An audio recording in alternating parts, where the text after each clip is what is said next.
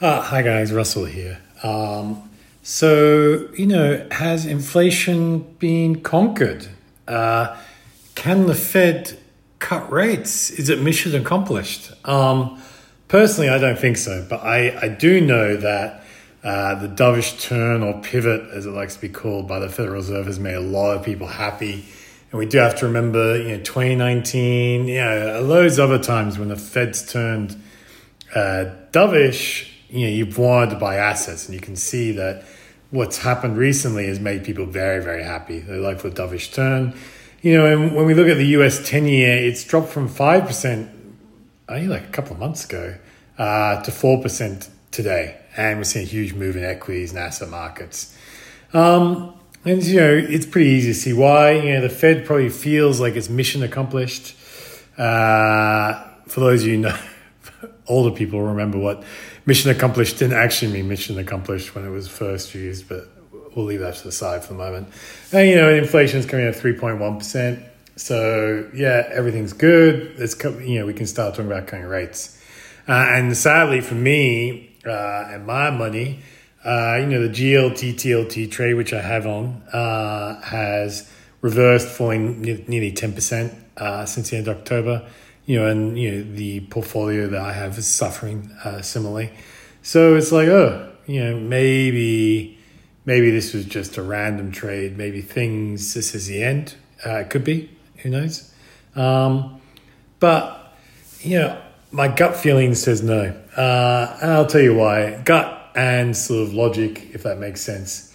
So one thing you have to be aware of, I think, is that the macro environment for the Fed has been incredibly deflationary. Probably the most deflationary backdrop globally you could possibly have. And even with that deflationary backdrop, the fiscal and political impetus in the States was enough to drive a rise in inflation.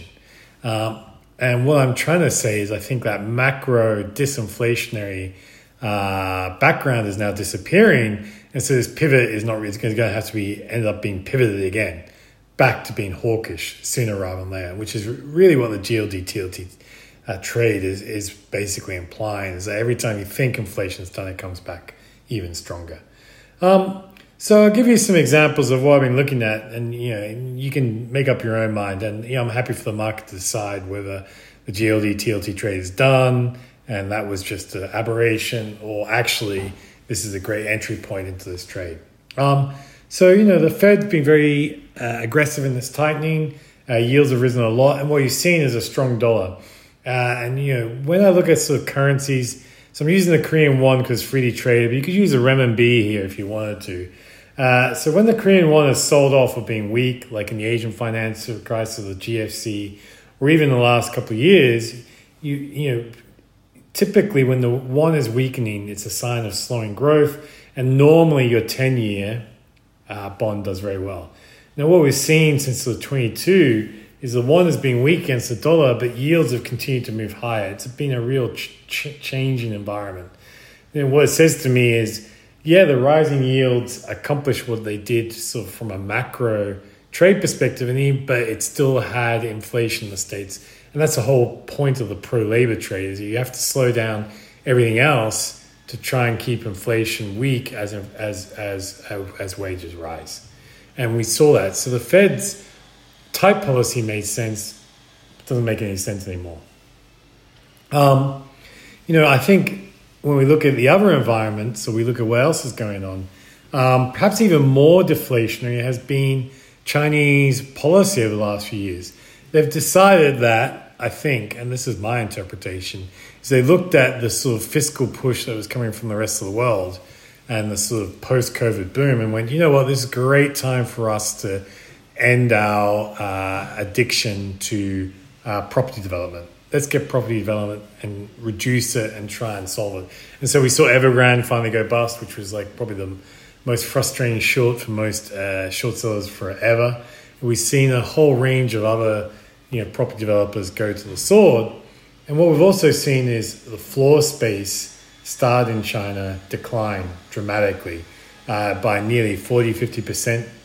Now, there was a time, not that long ago, where you would have had every sort of hedge fund manager in the world saying, or even macro economist or armchair strategist, whoever you want to say, saying Chinese property market is the biggest single risk to the global economy, and if this goes, everything goes. And so you would normally expect to see collapsing Chinese property starts, which is what we're seeing, as being super deflationary and a good reason to buy treasuries, for example, a good reason to bet on zero rates. And what we've seen is actually Chinese interest rates have been much lower than global interest rates because of this. But we have not really seen a collapse in anything else in China. If you look at luxury stocks, they're still doing well. You look at a lot of names, they're still doing well. It's just that the Chinese government decided, and I think this is a very sensible policy, it was a good time to get rid of some of the speculation, excessive building in the Chinese property sector. So why is this important? So one of the things I've learned a long time ago from 2009 in particular, but also in 2016, is the Shibor rate, the Chinese one-year Shanghai Interbank rate, is a really good lead indicator on sort of giant Chinese government's incentives, intentions with the economy. So when it starts to rise, it means that people are going, okay, inflation's coming. They're pushing the stimulus button. And when it falls or goes sideways, it means, you know what, they're letting things sort of cool down a bit. And so you want to be sort of long commodities when this is going up, long inflation trades when it's going up, and BAV deflation trades when it's going down. What we've seen over the last few years is that it's been sort of sideways to down, indicating this slowing growth environment. But just as the Fed is beginning to pivot, and as we've had the really weak property prints from China, we're starting to see more inflationary activity here, right? More inflationary sort of signs coming out of China. And so I'm thinking, okay, you can see that also reflected in like things like gold. Gold is very highly related to what's happening in China, and that's holding up very well. And so, I'm thinking, okay, I think the Fed's pivoting into a very different cycle to what we've had before. And when I look at like energy prices, which has probably been the biggest cause for inflation to drop and be weaker in the States, to me, structurally, in energy does not look deflationary anymore. So if we look at shale, which has been the real swing producer in the energy markets for the last 10 years or so now, what we can see is the inventory of drilled but uncompleted wells has collapsed to the lowest level in 10 years. So what we've been seeing is that US shale producers have been using this inventory to boost production. So they've been drilling less and using the inventory, and it's been very cash flow productive and great. But this inventory of unused, uncompleted wells is now largely being spent. What we've also seen is the US has taken advantage of high energy prices to sell down its strategic petroleum reserve. I agree with this policy. I know a lot of people, the conspiracy tin hat guys, go, this is disastrous, Biden's, blah, blah, blah. But actually, if you read what the Department of Energy was saying about it, saying actually this SPR is no good to us anymore. It's all in the wrong place. Now that we produce all our oil out of the Permian, we don't need all these reserves. And so it's a very smart policy. But what it does is gets rid of an overhang that was in the energy market. This SPR was that oil that was going to be sold at some point. You didn't know when, but now it has been sold.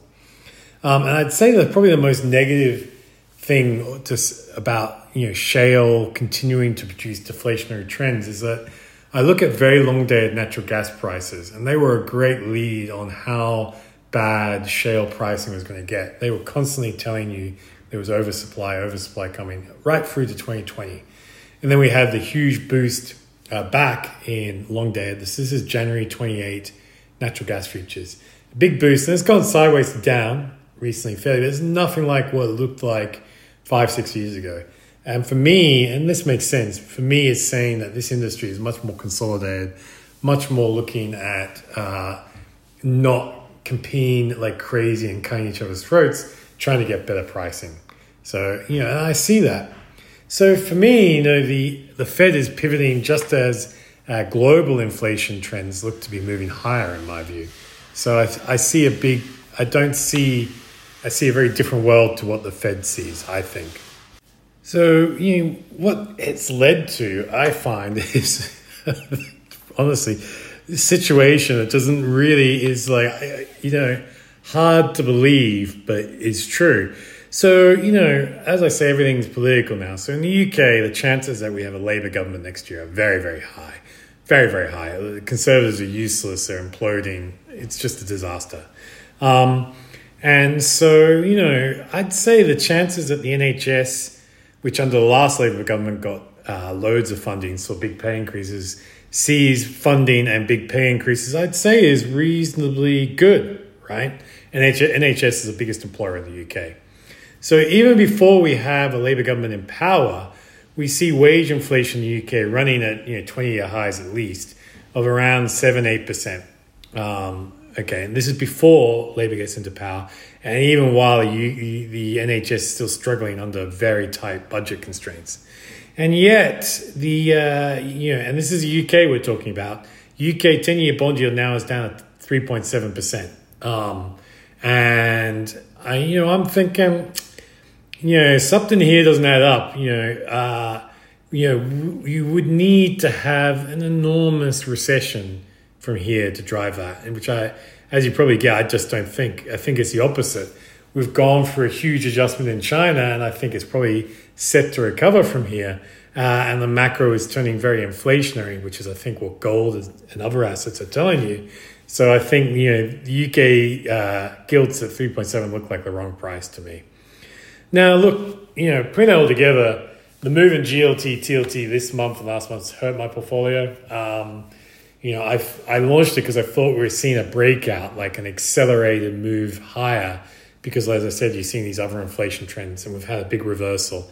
Now, if I'm right, this is going to be a great entry point.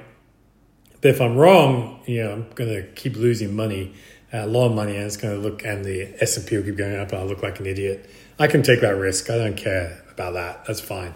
If I am an idiot and I'm wrong on this, then I can go do something else. Apparently, people love old movie themed financial advice. Who knew? So if maybe that's all I do. From who knows? But my gut feeling is actually, we're just getting a huge shakeout of a sort of the inflation trade, particularly the fixed income trade, which is hurting and is causing, I think, large margin calls across the board. But actually, I think it isn't a good entry point. That's my gut feeling. But if I'm wrong and my gut's wrong and my brain is wrong, then I'm just wrong, and I could go do something else. I could live with that. But I think, to me, this is what I'm seeing at the moment. Hope that makes sense. Stay safe. We'll talk again soon. Ciao.